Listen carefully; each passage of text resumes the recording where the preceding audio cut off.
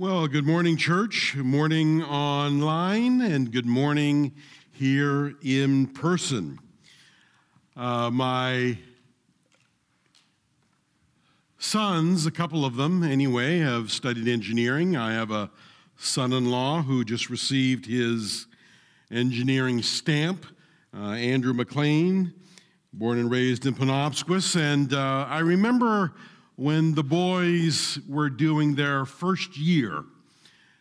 Usually down at the end of that year, they have a final assignment called the Rube Goldberg machine assignment. And there's a picture of a Rube Goldberg machine here behind me. And a cartoonist actually invented this whole concept of a complex series of parts working towards an eventual unified ending. Usually it performs some sort of task at the end, kicks a shoe to turn on a light or something like that. But if you want to get an A+ in this final engineering assignment, it has to work. And they set it up, usually in the big gymnasium at the University of New Brunswick, and you hit something at the very beginning and it goes through, and maybe it may have to have 25 different steps in the Rube Goldberg machine. And I got to thinking, that's an interesting opening story for really what the church is about. We have been given a particular task, and God has brought us together, and He has said, work together so that which I have begun at the beginning may go through a series of tasks and get to the ultimate end, which is the kingdom of God, and unity is required in order for this to happen. Have you ever stopped to think about how diverse a group of people we are? We are very diverse. The church is a complex mix of personalities, passions, problems, and peculiarities. I remember where I was when I heard somebody use the term idiosyncrasies. Fredericton High School in the gymnasium, and it was the coach of the basketball team, and he said, we have a bunch of idiosyncrasies. And I thought, what is that? So I looked it up, and there are specific things that are true to us all, and whether it's cultural or whether it's how we're wired, and God puts all of that together in a spiritual Rube Goldberg machine known as the body of Christ. And yet, we have been in existence here doing the will of God for 25 years, and how we were able to do all that we were called to do is only the goodness and the power of God. And the reason why so much is done, even though we have come from so diverse a background, is because of a work that is supernatural. The Bible calls it unity. It is not something that you can wake up and decide that you will add your part to the mix and do successfully, because you may choose to do so, but the part to which you are to be linked in this series of events, they may not be interested. And then when they are, you may not be. And so God sees all the parts like a body and brings it all together so that which is begun at the beginning fulfills a promise that is a supernatural work. Christian unity is defined as this: it is a supernatural work of God in which diversity among believers is used to fulfill the purposes of God in the world. It's diversity that is difficult. From one puzzle piece to another, you know that you turn them around when you're making a puzzle, and God is saying, I'm the only one who could put the puzzle pieces together. It is a spiritual work. It is a supernatural work, and it is the second to the last of two themes that I want to finish this chapter with. John chapter 17 speaks about unity.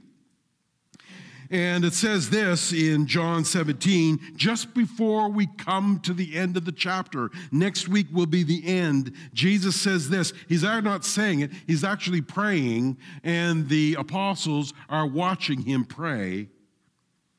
He says, I am praying not only for these disciples, speaking of the 11 who remained there, but also for all who will ever believe in me through their message. I pray that they will all be one, just as you and I are one, Father, as you are in me, Father, and I am in you, and may they be in us so that the world will believe you sent me. I have given them the glory you gave me, so they may be one as we are one. I am in them, and you are in me.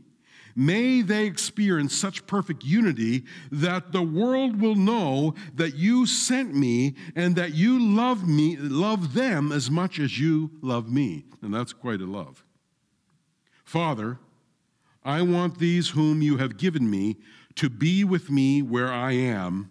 Then they can see all the glory you gave me because you loved me even before the world began.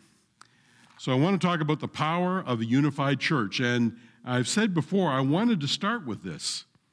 Worked on it way back in August. And the Spirit said, I've got some things that I want to share with the brothers and sisters, your brothers and sisters, Neville. And it took 4 or 5 sermons to get to this point. And now I feel free to share principles about the power of a unified church. The first principle is this, that the basis of unity comes from the message of reconciliation. And what you could say there, what is the message of reconciliation? The message of reconciliation is the message of the cross.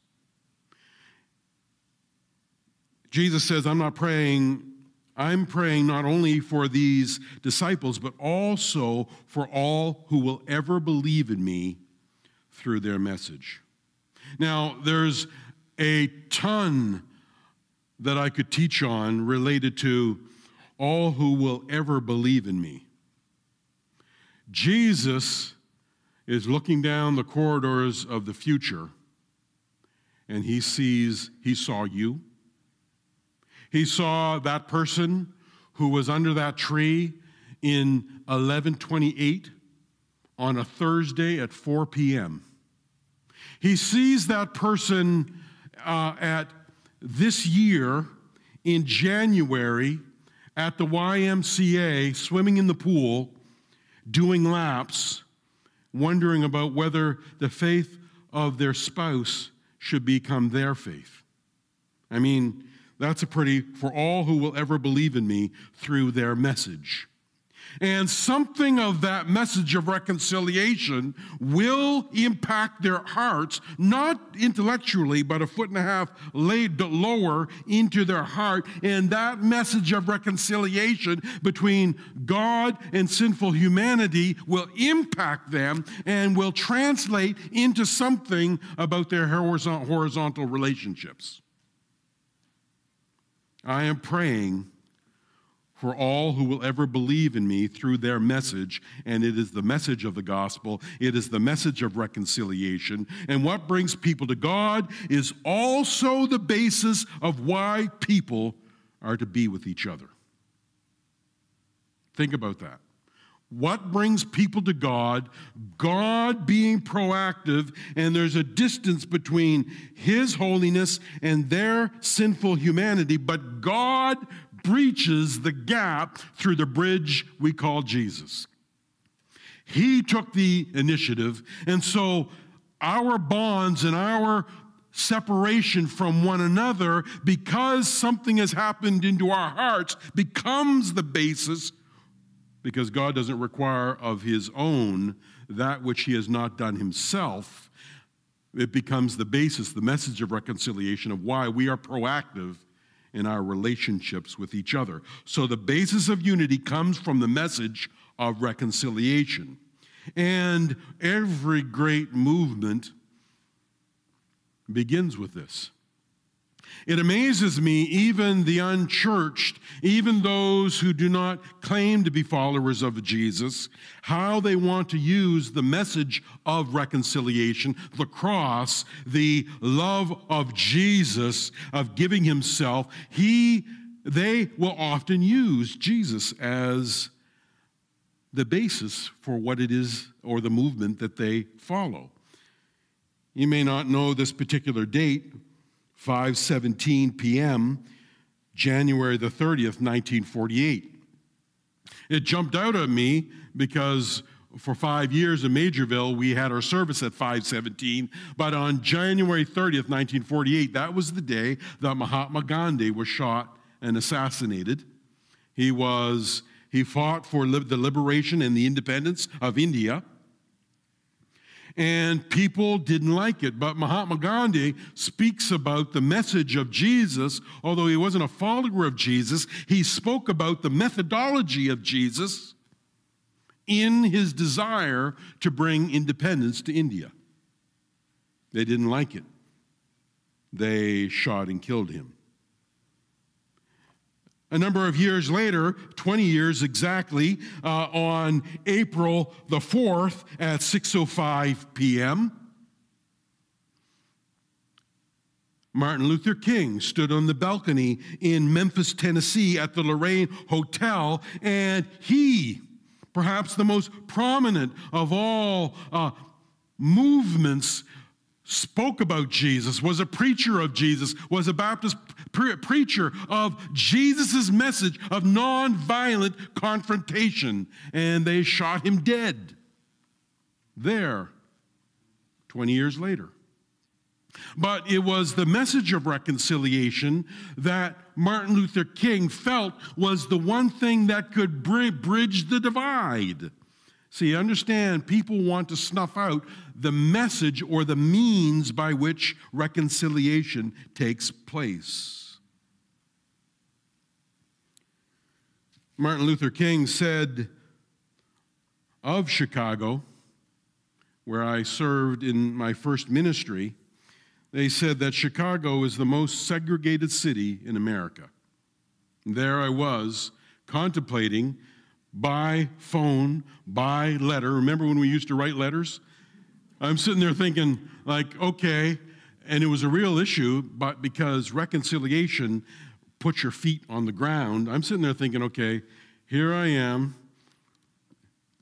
contemplating, I want to marry this woman, and I'm thinking, okay, Jesus, have you stopped to consider that she's a white lady and I'm black? And I threw that question out to him because I knew that there may be some trials coming our way. And you know what he said to my heart? He took me to 2 Corinthians chapter 5, and he gave me this particular verse, right around verse 17, 18, and 19. He says, "At one time we thought of Christ merely from a human point of view. How differently we know him now. This means that anyone who belongs to Christ has become a new person. The old life is gone, the new has begun, and all of this is a gift from God who brought us back to himself through Christ." There's God bridging the gap.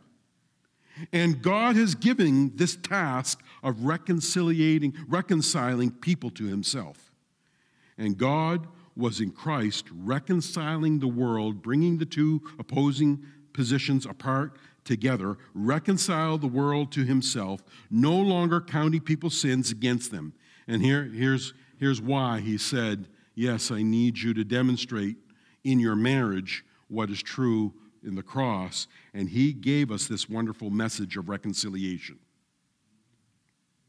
Bringing the two opposing parties in a city, and he said, what I have done on the cross, I need you to demonstrate to people.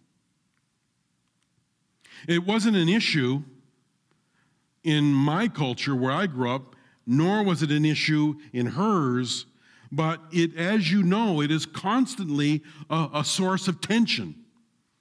And God wanted us to demonstrate that. And verse 20 finishes up. It says, so we are Christ's ambassadors. Christ is making his appeal through us. We speak for Christ when we plead, come back to God. And so we live that out. We live out the message of reconciliation. You live out the message of reconciliation. And that is the foundation of how a church begins working towards unity. Another thing that I notice here from this particular text is that it's not just the basis of unity that comes from the message of reconciliation, but the building of unity draws people back to God. It draws people back to God. Listen to the text, 21 and 22 of John 17. I pray that they will all be one, just as you and I are one. As you are in me, Father, and I am in you, and may they be in us, so that the world will believe you sent me. People are looking for truth. They're looking for a way that meets something deep down inside. And when the church is united from all these different backgrounds and peculiarities and idiosyncrasies, when there is a oneness, because we see that God did it with us through Christ, therefore we do it with others. When we work towards unity, it draws people back to God, so that the world will believe you sent me. I have given them the glory you gave me, so that they may be one as we are one. Why do we even bother building unity? Sometimes we have it, sometimes there are challenges, and we don't. We bother building it because unity has an evangelistic benefit, because unity acts as proof for the existence of God.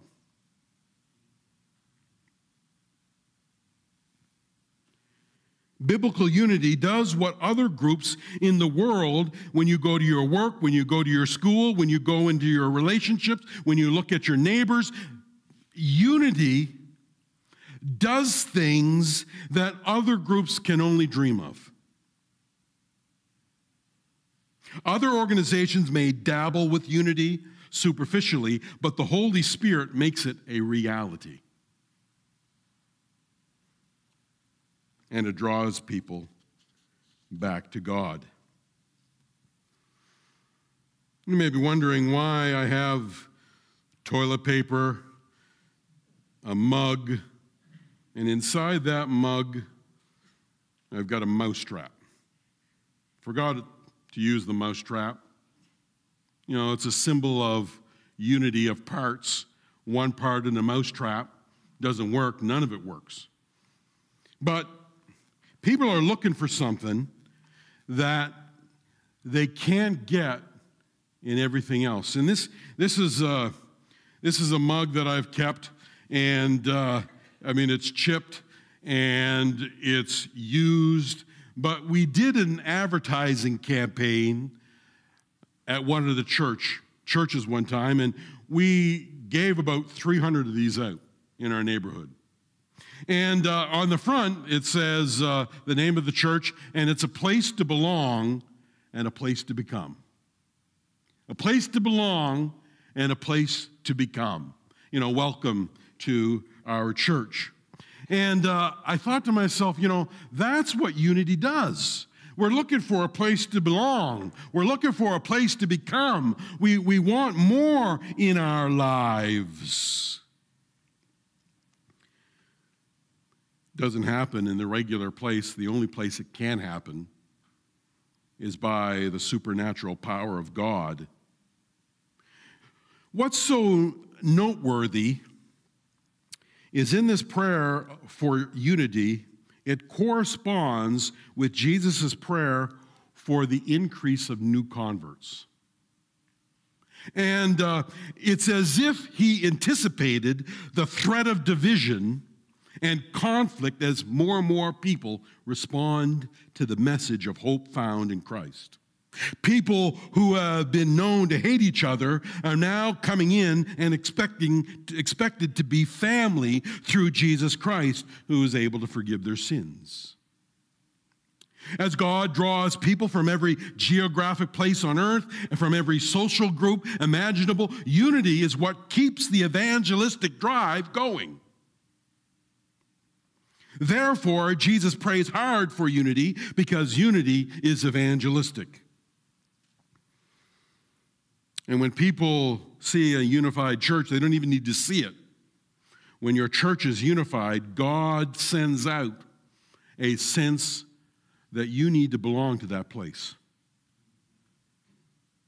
I remember doing a wedding just 2 or 3 weeks ago, and it's the people who don't even come here. They said, "Oh, you're at that nice church." And you may feel that you've suffered these last number of years, and you're thinking, what's happening? But God knows how to keep his reputation. And I am among a whole bunch of unchurched people with whom I've had relationship before. And it's, "Oh, I heard that you're back." "Oh, I heard about that church." And God, when you work on unity, you don't even need to advertise yourself, okay? He just sends out a FOMO. That's what he does. That's what he does. FOMO, the fear of missing out. Now you know why I have the toilet paper. Okay, remember when the pandemic began?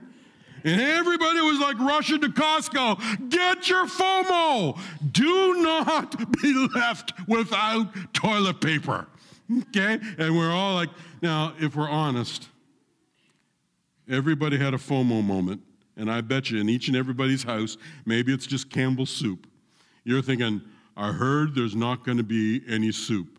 And you ran out FOMO because FOMO stands for what? Let's say it together. Fear of missing out. And Costco advertises that way. If you don't get it now, you will never get it. And so people rush, and we've got the toilet paper FOMO, but you know what? God does that spiritually. And when you work towards unity, and you're thinking like, how did Joe get here at the church? Like Joe is sitting there thinking, there's a sense of belonging there I know I'm missing. I don't want to miss it. And I'm not going to tell anyone why I'm showing up. Now, we know biblically what God does. He creates a FOMO. He creates a sense of belonging. He sends that out as advertising. I don't want to miss it. Just like toilet paper in the physical, God creates a FOMO spiritually. That is why you need to work towards unity, because you won't even have to put on programs. I have seen people in places that have been unified where I've pastored, they just show up. No programs.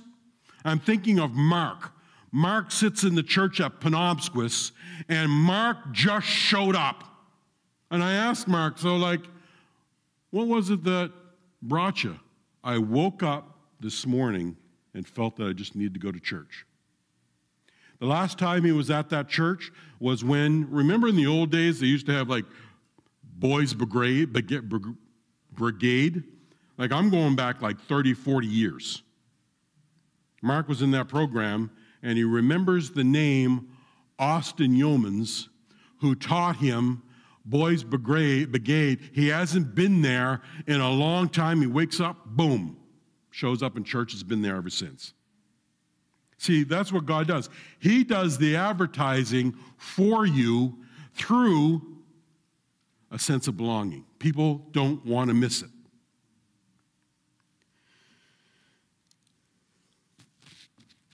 Takeaway point. Some of you don't come to this place for 2 reasons, and there are 3 reasons, 2 of which I'm okay. And you know people, if you're here live, and those of you who are listening, and there's an issue of conscience. I called it a Romans chapter 14 thing. And although we've been trying to make this place as safe as we possibly can according to health rules, some of you don't come because of an issue of conscience. It's an issue of conscience. That's okay. Some of you don't come because you have a health concern or because you just don't think we can make the place safe enough. And nervousness is a distraction to worship. That's okay. But the people I wish to address are those who stay away because you got offended. You got offended for whatever reason. Now remember this, and I say this as your brother in Christ, we need you back. Why? And those of you who are alive, you need to remember this point. We need you back as I speak to you online, if you're listening, so that the Holy Spirit can restore in this place that feeling of FOMO, that feeling of spiritual belonging of God's presence, which is needed if people far away from God are going to be brought close to Him. Like, it's a very practical thing. The Spirit sends out that sense that you need to belong to that place when we are united. You don't have to worry about programming. You don't have to worry about, okay, let's put on this and let's put on that. God just gives that as a result of unity. That's why we need you back. And so you may think to yourself, like, what about my hurt? I'm not saying the hurt isn't real. And I'm not saying that a sin hasn't been committed. But the scriptures teach us how to deal with each other's hurts. The scriptures teach us how to deal with sin. Okay? But you say there's so much hurt over the years. But remember this. Remember what God did in the parting of the Red Sea. This is the verse that Moses declared after he destroyed the enemy. And your enemy isn't your brother and sister in Christ. Your enemy is the forces of evil that back there in that story were Pharaoh and the chariots. And the Bible says this, "Who is like you among the gods, O Lord? Glorious in holiness, awesome in splendor, performing great wonders." Why do I say that? I say that, and you've heard me say it before, because God can do in 5 minutes what we cannot do for ourselves and what we cannot do for in the hearts of others in 5 decades. Let God be God. Your heart has been hurt. Indeed, we know that. But we need you here for a greater reason, an eternal reason, a reason so that the Spirit can send something out into this community. And that is, you need to belong to that place because building unity draws people back to God. I want to just stop just at this moment just to say a special prayer. And that is a special prayer for hurts. And brothers and sisters who are here, brothers and sisters who are online, let's just pause. Let's just pause. Father, we know that you ask us to pray, even in the Lord's Prayer, forgive us our trespasses as we forgive those who trespass against us. And Lord, we are praying for ourselves. We are praying because, Lord, there is pain. There have been offenses. But for a greater purpose, for those who are among us who don't know Jesus, even in our own family, we need you to work that power of saying to their hearts, you need to go to that place because you're missing out. And so for that reason, without condemning anybody, without saying, well, it's all in your head, we know that there are real hurts. Give us what we need that we might forgive. Give us what we need that we might be a church united in purpose, united at the foot of the cross. Lord, we are not a people who sweep things under the carpet. That is the wrong motion.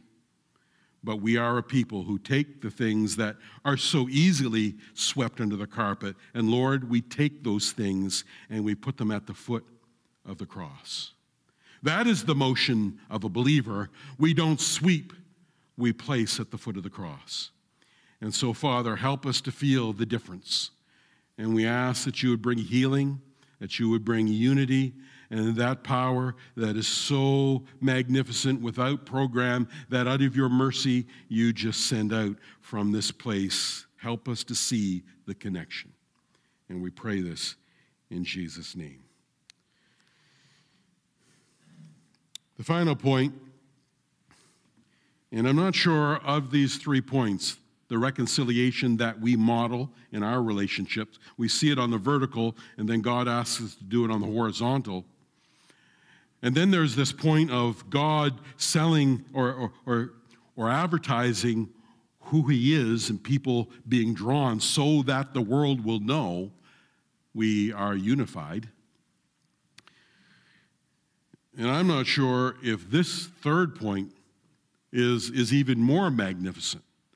But you read this stuff and you study this stuff and you think, I am not worthy to have that beautiful nugget.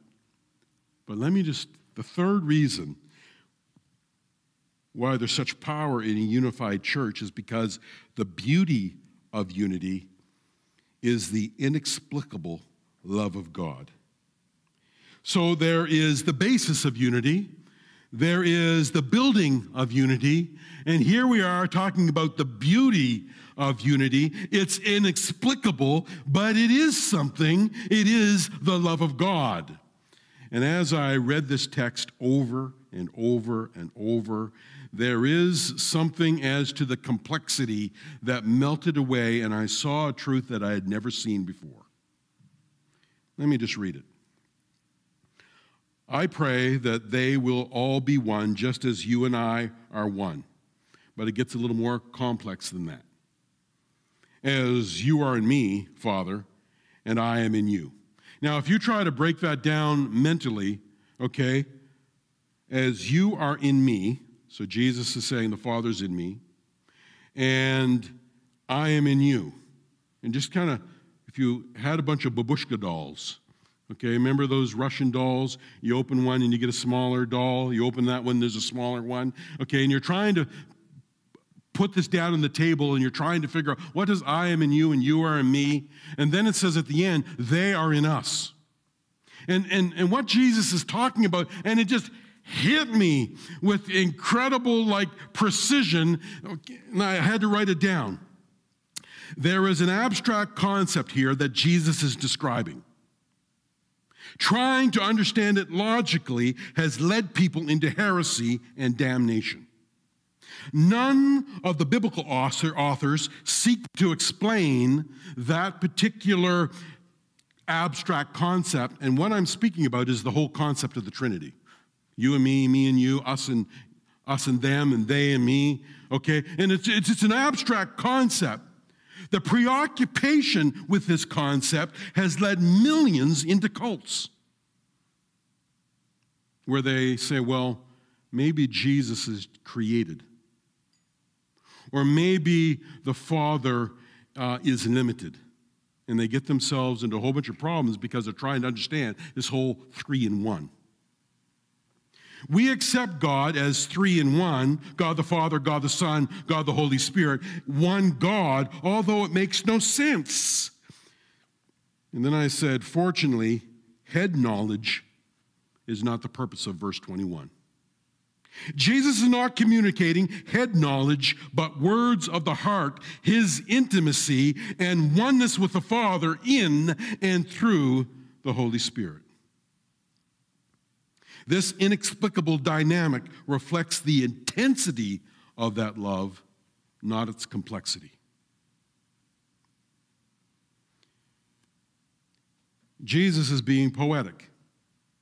He is stating a truth, but in our humanity, this whole 3 in 1, it doesn't really make sense. We accept it as faith, and we know that God in 3 persons are eternally coexistent. And I'm not even sure if "are eternally coexistent" is the right grammar, or is eternally existent. We are monotheists, but God reveals himself in 3 persons, and we accept that.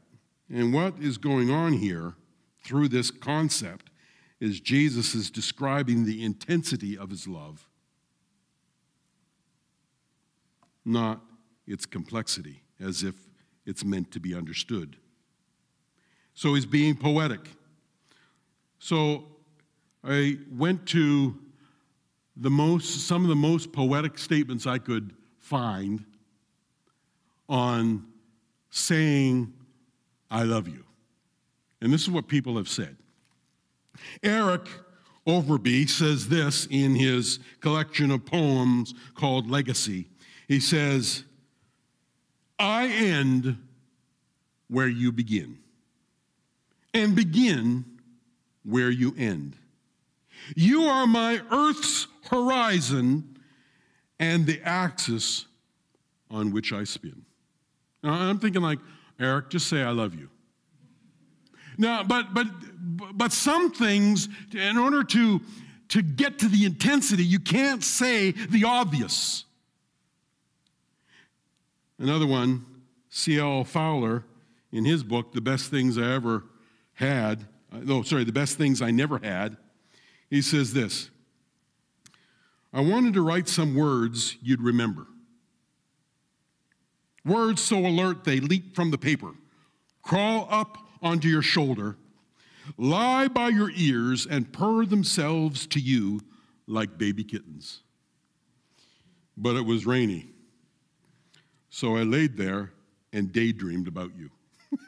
I love that. I mean, like if you say this at the right moment, like you're going to have your girlfriend or you're going to have your boyfriend forever. But really, it's really about just saying "I love you," but I want to say it more intently than that. Here's another one. Like a child who saves their favorite food on the plate for last, I try to save all thoughts of you for the end of the day so I can dream with the taste of you on my tongue. I love it. I'm just like, now that's intense love. Here, one more, because I said, "Donna, if I said this to you," she'd say, "I know that you love me," and it's like really intense. One more. Oh, actually, I don't have any more, but I'm looking down here. I thought I put 4. But the point is that some things are so deep that you can't say them in just normal language. And so when the Bible scholars have said there's this 3 in 1 concept, that's what the authors through the Holy Spirit, this is what they're saying. God reveals himself to the world as Father, Son, and Holy Spirit, not to mystify or to stupefy, but to magnify something about himself. But that's not even the greatest point. Listen to what Jesus prays. "I pray that they will be one, just as you and I are one, as you are in me, Father, and I am in you." And then he says this: "May they be in us, so that the world will believe that you sent me. I have given them the glory you gave me," get this, "so they may be one as we are one." The greater thing isn't just this incredible statement of intimacy between the Heavenly Father through the power of the Spirit and Jesus, but he has invited us into that. When Jesus is there on the cross and he says, "Father, why have you forsaken me?" there is a break there that if you understand it properly, it should hurt you. You should feel the broken fellowship between a holy God and the one from whom he had never been separated, Jesus. There is a closeness there. And the Bible says that we have been invited into that closeness. And we have been invited into that closeness without bias, without discrimination, without being, there's the love between the Son and the Father, but I can never attain that. Without being considered a second-class citizen. And this is the glory, and it's glory. Jesus says, I have given them the glory that you gave me. And because the glory that Jesus had is now given through salvation to us, there is an ability for us to enter into that intimacy. He meets our deepest need to belong, not because we request it, but because he has invited us into it. We haven't requested it. We're not banging down the door and he says, okay, come on in, second-class citizen. No. He initiated it. He wants us to have the same intimacy that he has had in the Godhead. I remember as a kid really, really wanting to go to that birthday party. And finally, the invitation came. I always wanted to be picked first on that ball team. And finally, the sense of welling up, of feeling that I belong because I was picked first. Or being asked by mom and dad, not because I was frightened, but because they invited me in as a little boy into their bed. See, all these things come at a deep level when we're young, because this is what God wants us to remember when he draws us in. This deep sense, you belong here and I want you here. Isn't that precious? So when you work at Unity, you experience something of this inexplicable love of God that emphasizes not its complexity, not to stupefy, not to mystify, but something of its intensity, the love of God you get to have. And so Ephesians chapter 3, Paul's prayer, he understands what Jesus had said. Maybe he had seen it some other time, but Paul writes this in Ephesians chapter 3. He's praying, may you have the power to understand all, as all God's people should, how wide and how long, how deep is his love. And may you experience the love of Christ, though it is too great to understand fully. This is what we are supposed to have as a result of unity. That'll change your life. So there is power in unity in ways that you never, ever thought was possible. That's why we all need to work. That's why online, that's why together we need to work at being a united church. So what is the ultimate purpose? What is it that I want out of my time here? Ultimately, it's not more people. It's not more money in the coffers. It's not like, let's get a bunch of ministries going. No, ultimately, what I want, biblically, what I must need is for us to all be looking in the same direction, to be transfixed on Christ. But what does that do? Well, I'm not sure if you know about the sunflower. And picture, this is what our goal is. Forget programs, forget more people, forget, forgiveness and all that kind. No, all we're going to do, close our eyes, we're going to fix our attentions on Jesus. And what happens is that a sunflower seed, or a sunflower, it actually moves 360 degrees. And when the sun goes down over the horizon, that plant continues to have its focus below the horizon through the night. It's still moving. And then when the sun rises, it's still transfixed. It has the ability to kind of swivel 360 degrees. And that's what we need to be as a congregation. all the byproducts of our focus on Jesus, they're secondary. But our primary reason and where everything gets aligned is we are putting our focus, from the rising of the sun to the setting of the same. Let our eyes be focused. As a field of sunflower seeds, let us all look together to Jesus, who is the author. He is the perfecter of our faith. And then, if there are benefits, we'll give you glory for that too, Jesus. Band, if you could come, we're going to close. The power of a unified church, the basis of unity, the building of unity, the beauty of unity. And we give you praise. Father, we are grateful for what it is that you show us. And we ask, Lord, that you will glorify your name here.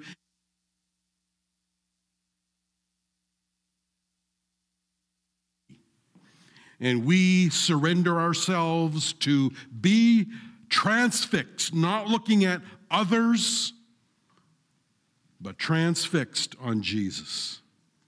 Take us through, Lord. Show us what it means to be united as a people of God, focused on Jesus. And we thank you in your name. Amen.